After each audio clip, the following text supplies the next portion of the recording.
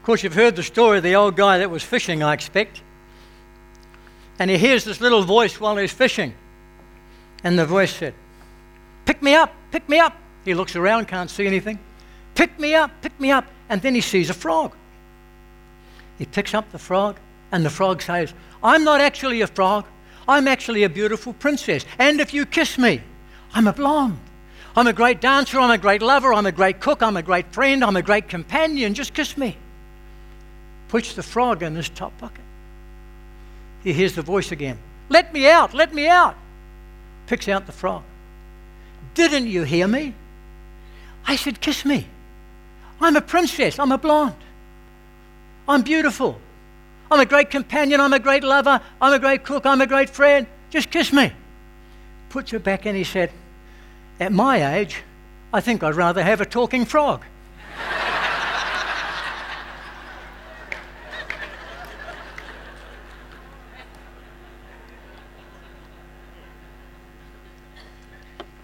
Now I've got your attention. You see, some people don't want to take risks. Some people just stay stuck in the old ways.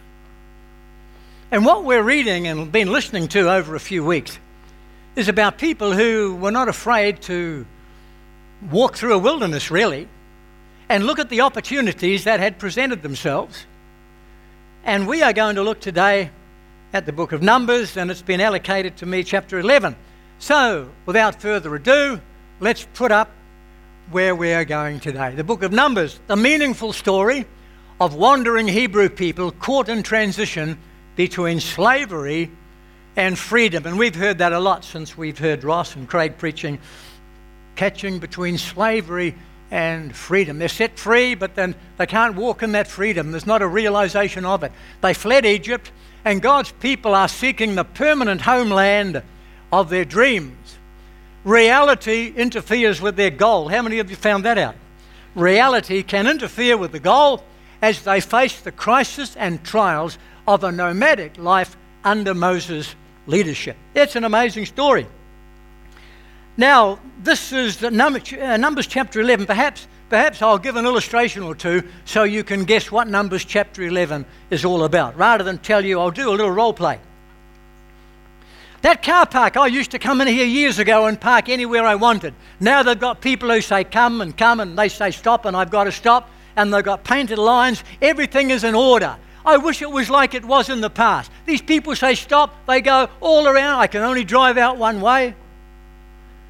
And cafe verses, the scones, they're like they've been forever. Those old scones, all the scones there. Oh, I wish I could go back to what I had at Encore with the Lemingtons, the chocolate eclairs. What's that all about? Murmuring. What's Numbers 11 about? Murmuring. Numbers 11 is about the people of God who were caught up in such murmuring that it held them back from all that God wanted them to do. Now let's talk about the book of Numbers. This is Numbers 11 is in the second year, and the people of Israel had been with Moses, and they'd been camped around Sinai, and lots of things had happened. They'd received the word of the Lord, the commandments from God. The people of Israel and their tribes had been allocated where they were to be placed. The tabernacle had been built. Much activity over several months. It's nearly time to move on the journey that was to take them from Sinai to the borders of Canaan. It's not just a little group. There's about 2.5 million people plus the animals. Now the distance and the time taken to go from where they were at Sinai to the border of Canaan is recorded in Scripture as being 11 days. It's an 11-day journey. That's for just one person who's walking. But we have 2.5 million people. It's going to take 2 or 3 weeks. And the reason we know that there's 2.5 million people is because why the book is called Numbers. In chapter 1 of Numbers, Moses is directed by God to number the men over 20 years of age. They were looking to see who was in the army. And they numbered, I think it's 603,550 men over 20 years of age. And you put that all together, and there's about 2.5 million people. And the area that the tribes were around the tabernacle is about 30 square kilometres. So we have a mass of people who are going to move. And they're getting excited. The time is coming. The move is on. You know the story as well as I do. Unfortunately, it's not only called Numbers. Those who were in the know began to call it wandering in the wilderness, because that's what was happening to the people of God. Wandering in the wilderness. And the reason they were wandering in the wilderness is that they moaned, they grizzled, they griped, and they failed to embrace all that God was doing and about to do in their lives. Very interesting story. Very interesting story.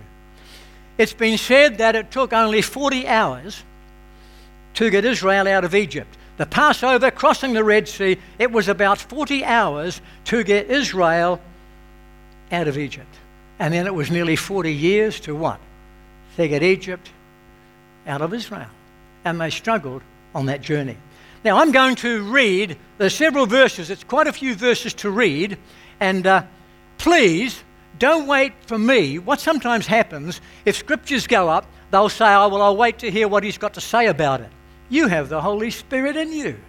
Say, God, talk to me this morning.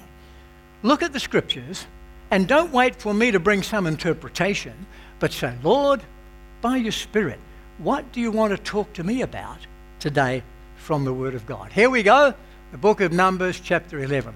The rabble with them, now we just got to touch on one word, the rabble. That's, in other translations, it's called the mixed multitude, or the hangers-on.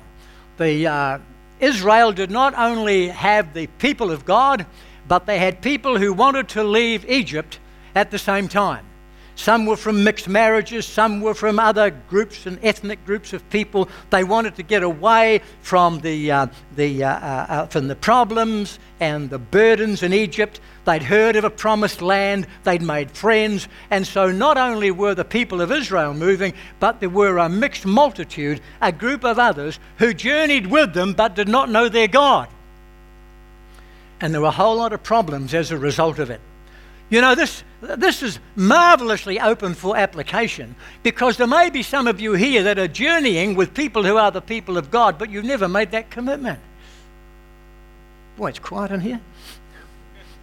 But it's got marvelous application, because while the people of Israel were attempting to move and follow God, it's the ones that travelled with them that did not know God that were causing much of the difficulty. Okay, on we go. The rabble with them began to crave other food, and again the Israelites started wailing and said, if only we had meat to eat. We remember the fish we ate in Egypt at no cost, also the cucumbers, melons, leeks, onions and garlic. But now we've lost our appetite. We never see anything but this manna. The manna was like a coriander seed, looked like resin. The people went around gathering it.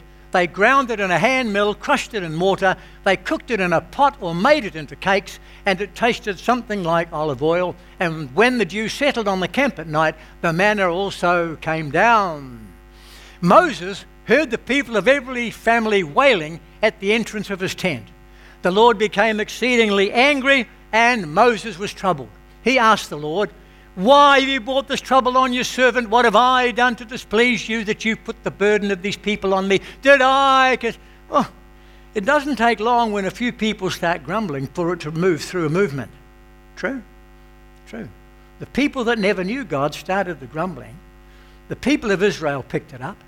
And now Moses, the leader, has it. And did I conceive all these people? Did I give them birth? Why do you tell me to carry them in my arms as a nurse carries an infant to the land you promised on oath to their forefathers? Where can I get meat for all these people? They keep wailing to me, give us meat to eat. I cannot carry these people by myself. The burden is too heavy for me. If this is how you're going to treat me, put me to death right now. If I've found favor in your eyes, spare me this misery. Well, the scripture goes on. The Lord said to Moses, God is responding to Moses' cry. Bring me 70 of Israel's elders who are known to you as leaders and officials among the people. Have them come to the tent of meeting that they may stand there with you, and I'll come down and speak with you there, and I'll take the spirit that's on you and put the spirit on them, and they will help you carry the burden of the people so you do not have to carry it alone. God has got a word for Moses, but he's also got a word for the people that are involved in the difficulty, causing the problem. Tell the people, consecrate yourselves in preparation for tomorrow, then you will eat meat. The Lord heard you when you wailed. If only we had meat to eat. We were better off in Egypt. Now the Lord will give you meat, and you will eat it. You will eat it not just for one day, or 2, or 5, or 10, or 20, but for a whole month until it comes out your nostrils and you loathe it. Like God got a bit of a sense of humour perhaps, and you loathe it because you've rejected the Lord who is among you and have wailed before him saying, why did we ever leave Egypt? And the story goes on, of course.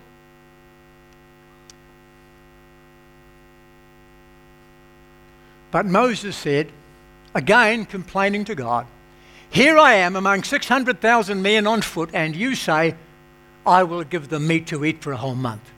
Would they have enough if flocks and herds were slaughtered for them? Would they have enough if all the fish in the sea were caught for them? The Lord answered Moses, is the Lord's arm too short? You will now see whether or not what I say will come true for you. So Moses went out, told the people what the Lord had said, and he brought together 70 of their elders, had them stand around the tent, and then the Lord came down in the cloud and spoke with him. He took the spirit that was on Moses, put the spirit on the 70 elders, and when the spirit rested on them, they prophesied. Boy, there's a whole lot in there. Let's unpack it a little. Let's break it open a little, and let's see the story so far. Let's allocate to the individuals involved in the story so far. How's my battery here, guys? Here we go. All right. The people's problem. The rabble with them. The mixed multitude with the people of God began to crave other food. And again the Israelites started wailing and said, if only we had meat to eat. Oh, we remember what we had. The people's problem is grumbling. Grumbling. I looked on the internet to see what I could see about grumbling. I found a great poem. In country, town or city, some people can be found who spend their lives in grumbling at everything around. They grumble, grumble, grumble no matter what we say, for these are chronic grumblers and they grumble night and day. They grumble when it's windy, they grumble when it's dry, and if a little chilly, and they grumble and they sigh. They grumble at the preacher, they grumble at his prayer, they grumble at the offering, and they grumble everywhere. Seems most people annoy them, and they won't look eye to eye. They're just continual grumblers. I think they'll grumble till they die.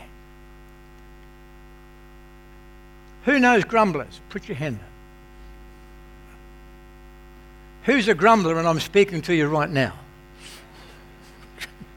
No, you're not. People's problem. Well, let's go on. Let's go on. Now Moses, he gets very interesting here because Moses' attitude is self-pity. Moses comes to God with nine questions. He's got 9 statements here. Look, Moses heard the people wailing and Moses was troubled. Moses was troubled. So he said to the Lord, why have you brought this on your servant? What have I done to displease you? Did I conceive all these people? Did I give them birth? Why do you tell me why? Why? We read it. Well, what's going to happen? What's going to happen? Well, God has a reply. Clear direction. Very clear direction. God has a reply. His desire is to take these people from where they are on the journey to where he wants them to be and where they really want to be themselves, but they don't know it. The Lord said to Moses, bring me 70 of Israel's elders who are known to you as leaders and officials among the people. Have them come to the tent of meeting and I'll come down and speak to you. I'll take the spirit that's on you and I'll put the spirit on them and they will help you carry the burden of the people so you will not have to carry it alone. And then he's got a word for the people. Consecrate yourselves in preparation for tomorrow when you will eat meat. The Lord heard you when you wailed, if only we had meat to eat. Now you know what the next verse says. I think that God is probably the inventor of the good news, bad news story. You know the good news, bad news story?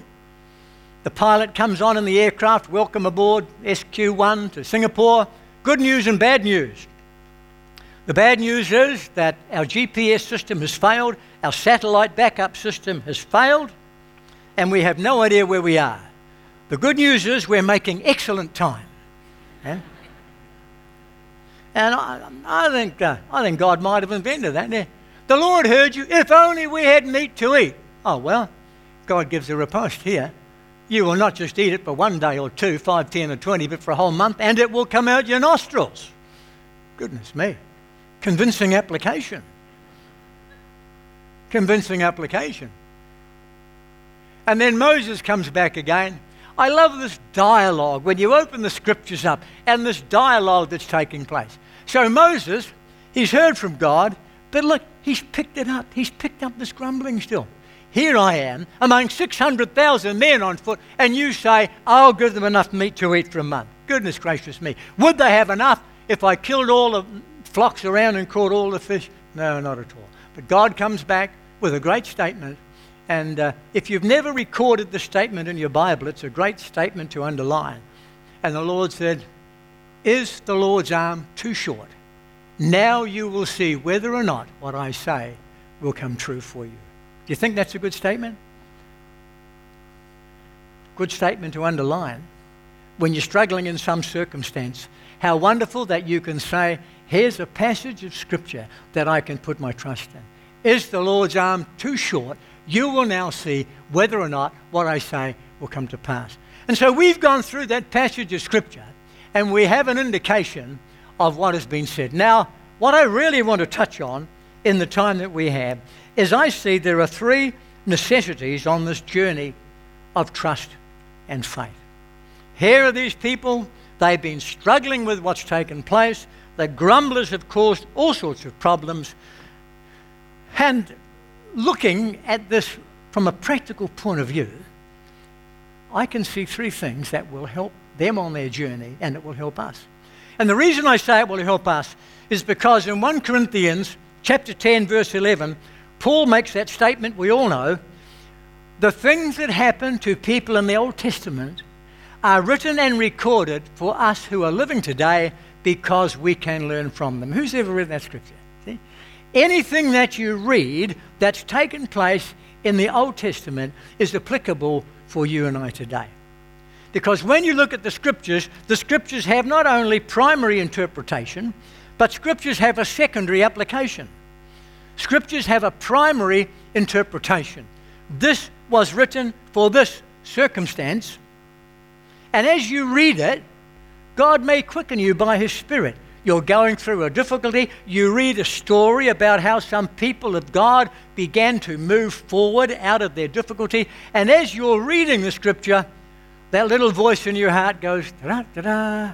Who's ever heard that? Da-da, da-da. That's the Spirit of God. And you're reading something that has a primary interpretation. It's written specifically for that event, but it has secondary application. And so the lesson that is learned is also a lesson that is applicable to us in the day in which we live. So here we go. 3. Here's the first one. Check out who's traveling with you on your journey of faith. Very important. The reason that Israel were struggling was because they had people traveling with them that were going along for the ride, but they did not have the vision and the passion for God, and it caused a whole lot of trouble. And that can happen in your life. I wrote a couple of practical comments down. I mean, the scripture's very clear. Again, Paul is writing in 2 Corinthians, don't be unequally yoked. And we take that primarily for marriage. Don't be unequally yoked with unbelievers. The context is not to do with marriage. The context is just a specific point of truth.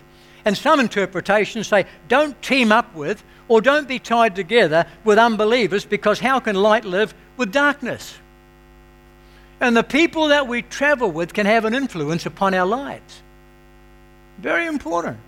The people that your children are bringing home and the people that you are allowing your children to go and spend time with have an influence on their lives. It's who we journey with. Who we journey with is going to have impact upon us. Oh, dare I say it? if you journey too much with TV. Now, of course, you've got to have it to see what the cricket score is in the football. Yeah, definitely you've got to have it for that sort of thing. But you've got to learn where the off switch is. Got to learn where the off switch is. I love the scripture. Philippians 4, Paul is writing, "Brethren, whatever is true, noble, right, pure, lovely, admirable, excellent, or praiseworthy, think about such things." Does this sound like the telly you were watching last night? True, noble, right, pure, lovely, admirable, excellent, praiseworthy? Because if it's not, you're on a journey with something that is going to pull you down rather than open your heart for the progress that's required. Very important. Yeah. When I was looking at this passage of Scripture about who we share our journey with, I've been speaking at the Serious Coffee, and I've been talking on the book of Jonah. And I've been doing the classic preaching on the book of Jonah. There's Jonah. God said, go this way.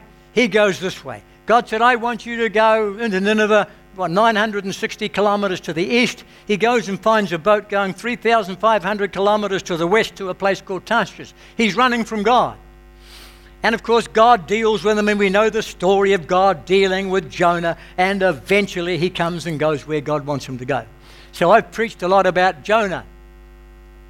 I've just realized since I started the study,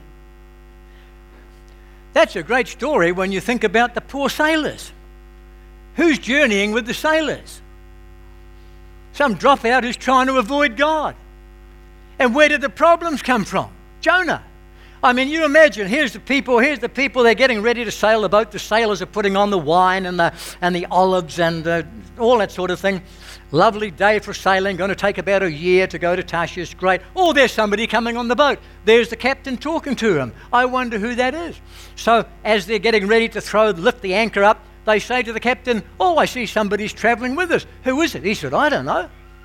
Well, I mean, what do you mean you don't know? Well, he had the money. He wanted to go to Tarshish. I took his money, and I think he's gone on board and gone down below to have a sleep. You mean you don't know who's traveling with us? No. Who cares? I tell you what. You'd better care who's traveling with you, because Jonah upset the whole routine of that boat.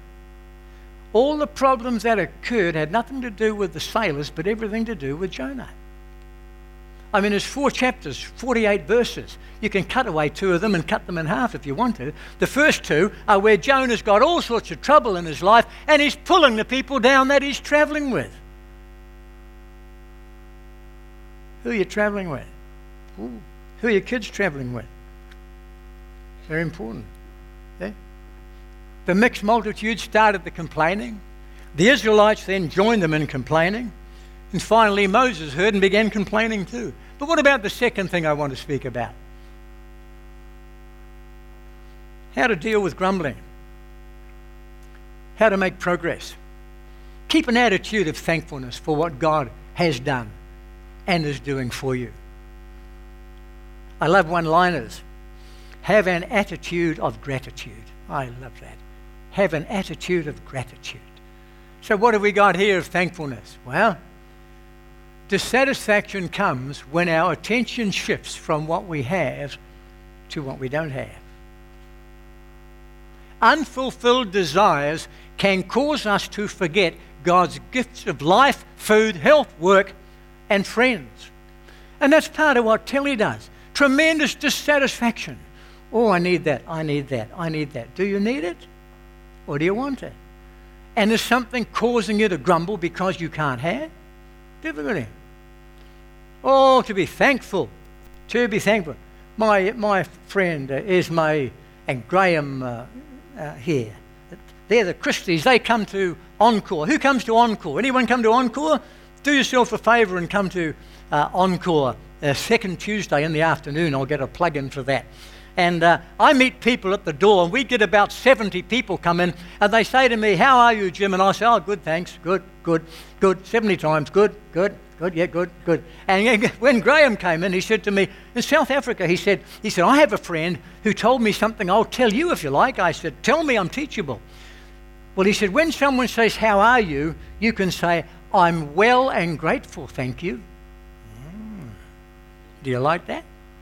I've never forgotten it. you should say it. Well and grateful, thank you. 1, 2, 3. It's so good you should say it twice. 1, 2, 3. Yeah. And rather than make some sort of passed-off statement, how wonderful to have something positive, which is affirmation. I'm moving forward. I'm well and I'm grateful. Oh, that's so important. Of course, when I look out there, you all look so young. But some of you might remember a song that we used to sing in 1960s from Habakkuk chapter 3. Though the fig tree does not blossom and there be no fruit on the vine. Who used to sing that song? Anybody? Nobody. Oh, a few of you know that song. And we used to sing that song, and that song finishes up from the scripture, yet will I rejoice in the Lord, I will joy in the God of my salvation. God the Lord is my strength. And I can remember at times when I was working through some difficulties in my life, and I start, though the fig tree doesn't blossom and there be no herd on this, and I'm struggling with this in my home situation and this problem at work and that. Oh, it's wonderful to be able to confess these things out. Some of you might need to do that. Bring them out of you, the inside of your being, and have a little song like that. Some of you might have problems. I mean, you've got to sing the first part, though the fig tree doesn't blossom and there be no fruit on the vine, and my son is learning singing from the Hare Krishnas, and my wife has got a library book on travel saying anywhere must be better than this, and you can put there, and then you say, yet will I rejoice in the Lord.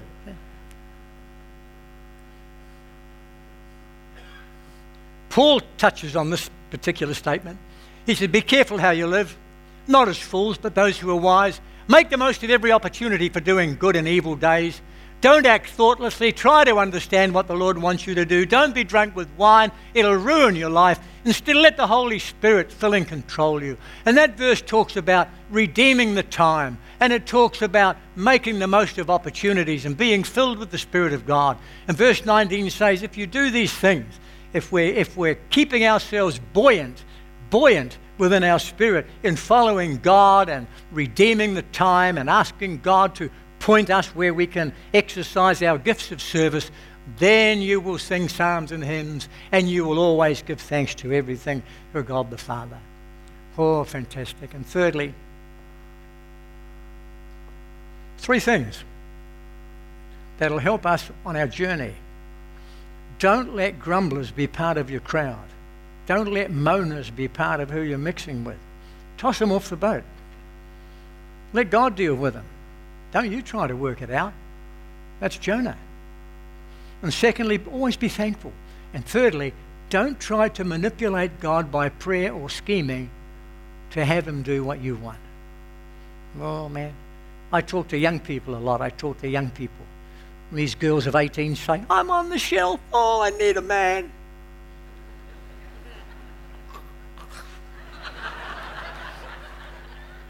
Is he a Christian? No, but I'll be his personal missionary. Get lost. Dreams are free. Here's a sad scripture. Why do I quote that? Look at the scripture. Psalm 106 gives a history of what has taken place of Israel. It talks about they came through the Red Sea and God opened doors of opportunity. And Psalm 106, they believed God's word. They sang his praise. It's a great story of Israel being set free out of Egypt. But they soon forgot his works. They waited not for his counsel. They lusted exceedingly in the wilderness. They tempted God in the desert. It's the story of Israel in the Psalm. And verse 15's got to be the saddest verse in the Bible. Boy, I've seen this application in so many people's lives. They believed his works, they sang his praise, they soon forgot, they didn't wait for his counsel, they lusted exceedingly, and God gave them their request. But he sent leanness into their soul. And you can hang on and persuade and push, and it appears that the Spirit of God eases himself off, that we go ahead and do what will only be an undoing for us in our Christian walk. Yeah. People today are looking for immediate physical gratification instead of lasting spiritual satisfaction. I've got some closing comments. Here's the first one. What happened what happened to these complainers? They're with Israel right the way through all the wilderness journey, nearly 40 years, and every now and then when some popped up, God dealt with them. And the ones that popped up moaning about the meat, what we haven't got any. In your own time, read Numbers 11:31 to 34, and it talks about how God provided quail for them. We saw that in the scripture reading. God provided food for them. The food was not provided in their camp. It was provided around the perimeters outside the camp. Very interesting. If you want God's best, you stay close to where the presence of God is.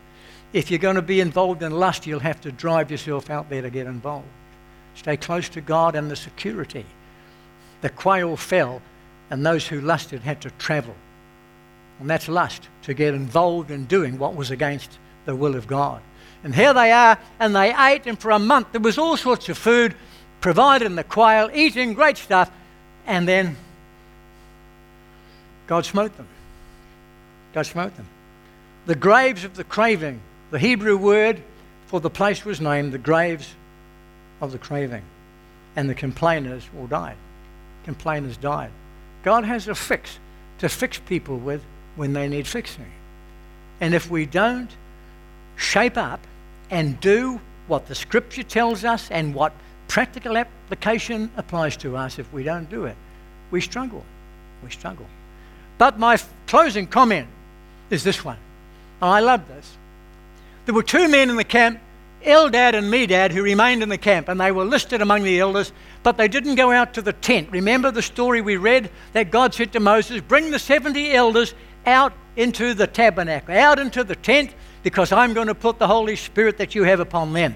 And so the people, 68 of them were able to make it. It looks like 2 somehow got held up. The 68 went to the recognized place where they were going to have that anointing given to them. But two of them, somehow or other, they never got there. And a young man from the politically correct brigade, he ran out and said, Dad and me, Dad are prophesying in the camp. There's always politically correct people that leap out when God wants to do something good. Amen? Not here. A young man, I'm prophesying in the camp. And Joshua, shame on him, he said, Moses, stop them doing it. And I love Moses' reply. He said, listen, are you jealous for my sake? I wish that all the Lord's people were prophets. And I wish that the Lord would put a spirit on all of them. And that's so prophetic, because in Joel there's an outpouring of the Spirit on all people. In Acts chapter 2 in the New Testament, the outpouring goes. But it begins here. There's that great thought. 2 of them, they had a heart for God. But somehow or other, they never got to the recognized theological place where the anointing was going to take place. I got to be careful how I say this, but perhaps they'd never done a DTS with Marine Ridge. Perhaps they'd never got to Carey College. And all this teaching is good, don't misunderstand me. But for people who somehow or other haven't got the privilege, the position, or held up with something, it's wonderful how God can just break into their lives where they are. And it doesn't have to be a theologically correct circumstance, but God will touch those whose hearts are open to Him. Bless the Lord. We're going to sing a concluding song, and then I'll pronounce a benediction.